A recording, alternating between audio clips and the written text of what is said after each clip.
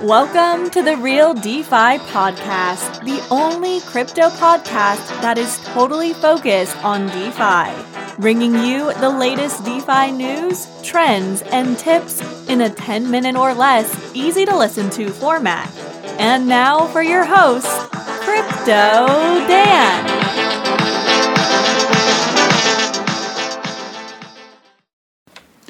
Episode 13, DeFi Market Trends and News. Listeners, I wanted to take a little break from our regular content in order to cover everything that's going on in the extremely bullish DeFi market we had in the last couple of weeks. Before we start, let me remind you to subscribe and join our Telegram group at t.me/DeFi podcast, where you can get updates and also feel free to ask any questions related to DeFi or this podcast. With that in mind, let's hit it. So let's talk about what's happening in the market, and this time we'll spend the entire episode on it. Bitcoin is today at $39,000, up 5%. But actually, if you look at the last month, Bitcoin has been trading in a band between about $30,000 and $40,000. Usually when we see Bitcoin trading sideways for a while, it gives a chance for Ethereum and altcoins to rise, and many people have been calling this an alt season. We've definitely seen this great boost in the DeFi during this last month. So indeed, according to DeFi Pulse, the amount of capital locked in DeFi, known as total value locked, has increased from around $15 billion on January 1st to around $35 billion today, more than doubling itself. DeFi market cap, the market cap of all the DeFi coins tracked by CoinGecko, has also increased from around 30 billion to around 60 billion in just the last month, again doubling itself. Ethereum also had a great month, and while Bitcoin is up only 6% for the last month, Ether is up 55%, trading near its all-time high, currently at around $1,700. What has really suffered due to that is Ethereum gas prices, which are currently very high again, between about 100 at the very minimum and 300 away. This makes it harder to do DeFi, harder to trade on DEXs, and just moving a token from one wallet to another can be around $20 currently. So what do? One possibility is to try to use centralized exchanges again, like Binance, until things quiet down a bit. Another, I would also urge you to try some alternatives to Ethereum, like Binance Smart Chains or Polkadot. You can listen to the previous episode to hear more about Binance Smart Chain. I'll just remind that Binance Smart Chain is 100% compatible with the Ethereum blockchain, so it's a great place to learn. Transactions are instantaneous, and gas fees are in the single cents. Now let's start digging into some leading DeFi coins where the real amazing stuff has been happening for the last month, starting with Aave. Aave is now trading at an incredible $450, up 60% for the week, 139% for the last 2 weeks, and 300% for the last month.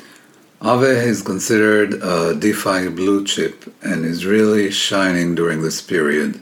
Aave's bull run started when they got a license to operate as a bank, one of the first ones in crypto. They've recently also mentioned a credit card that they're going to issue. Aave has some of the most innovation in the area, a huge total value locked of over $5 billion, lots of partnerships, and continued innovation. It also serves as a basis for many other DeFi services. Next is Synthetics, SNX, one of the other DeFi blue chips. Synthetics has been up 70% in the last month and is trading at around $20.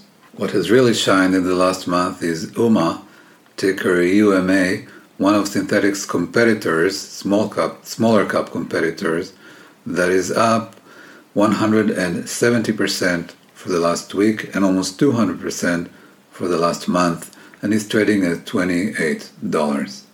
Another favorite of this show, Badger DAO, has seen an incredible run of 770% increase in the last month and 350 in the last 2 weeks.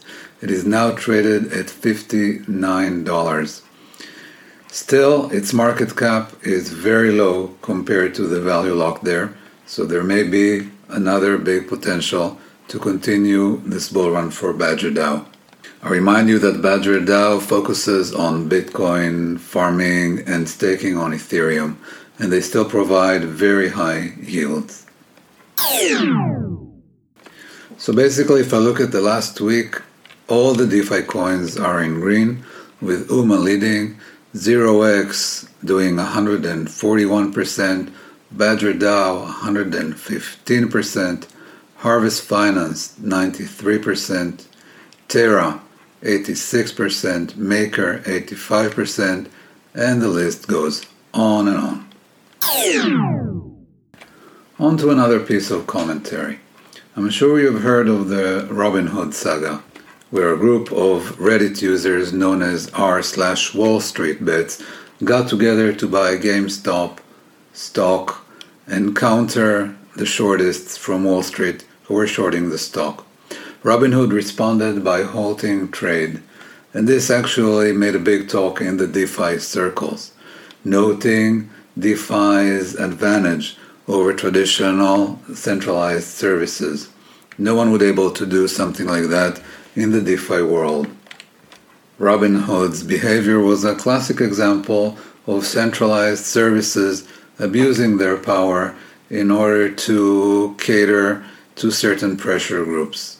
The world of DeFi, with its DAOs, distributed organizations, is built so that there is no central power that can intervene or cater to government or pressure groups. Now, with Bitcoin getting near 40,000 again, remind you it's at $39,400 at the time of this recording, we'll have to see what happens. If Bitcoin crosses 40,000 and goes into a bullish run again, we may see some pause in DeFi, hopefully not a retraction. In the long run, this is the kind of cycle that keeps everything moving. Bitcoin pumping, followed by Ethereum, following by altcoins. And if you talk about altcoins, this is definitely DeFi season. Thank you for listening. I hope you found this useful. Before we finish, I would like to recommend a publication that I read often. It's called Cointelegraph, and I'll put the link in the show notes.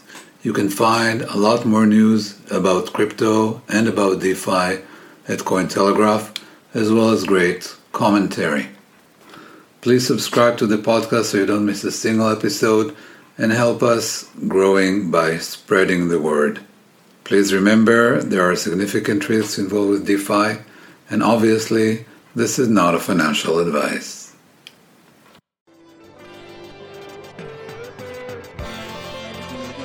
Thank you for listening to the Real DeFi podcast. Please subscribe and visit our show notes for more information.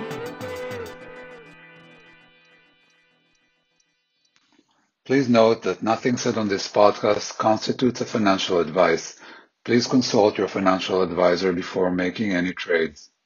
All content provided on this podcast is for your general information only. We make no warranties of any kind in relation to our content and services, including but not limited to accuracy, security, and updateness. No part of the content and services we provide constitutes financial advice, legal advice, or any other form of advice meant for your specific reliance for any purpose, nor for any dealings in securities for which license is required. Any use or reliance on our content and services is solely at your own risk and discretion.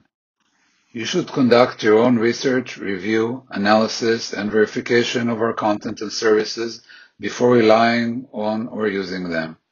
Trading is a highly risky activity that can lead to major losses. Please therefore consult your financial advisor before making any decision. No content on our site is meant to be a solicitation or offer.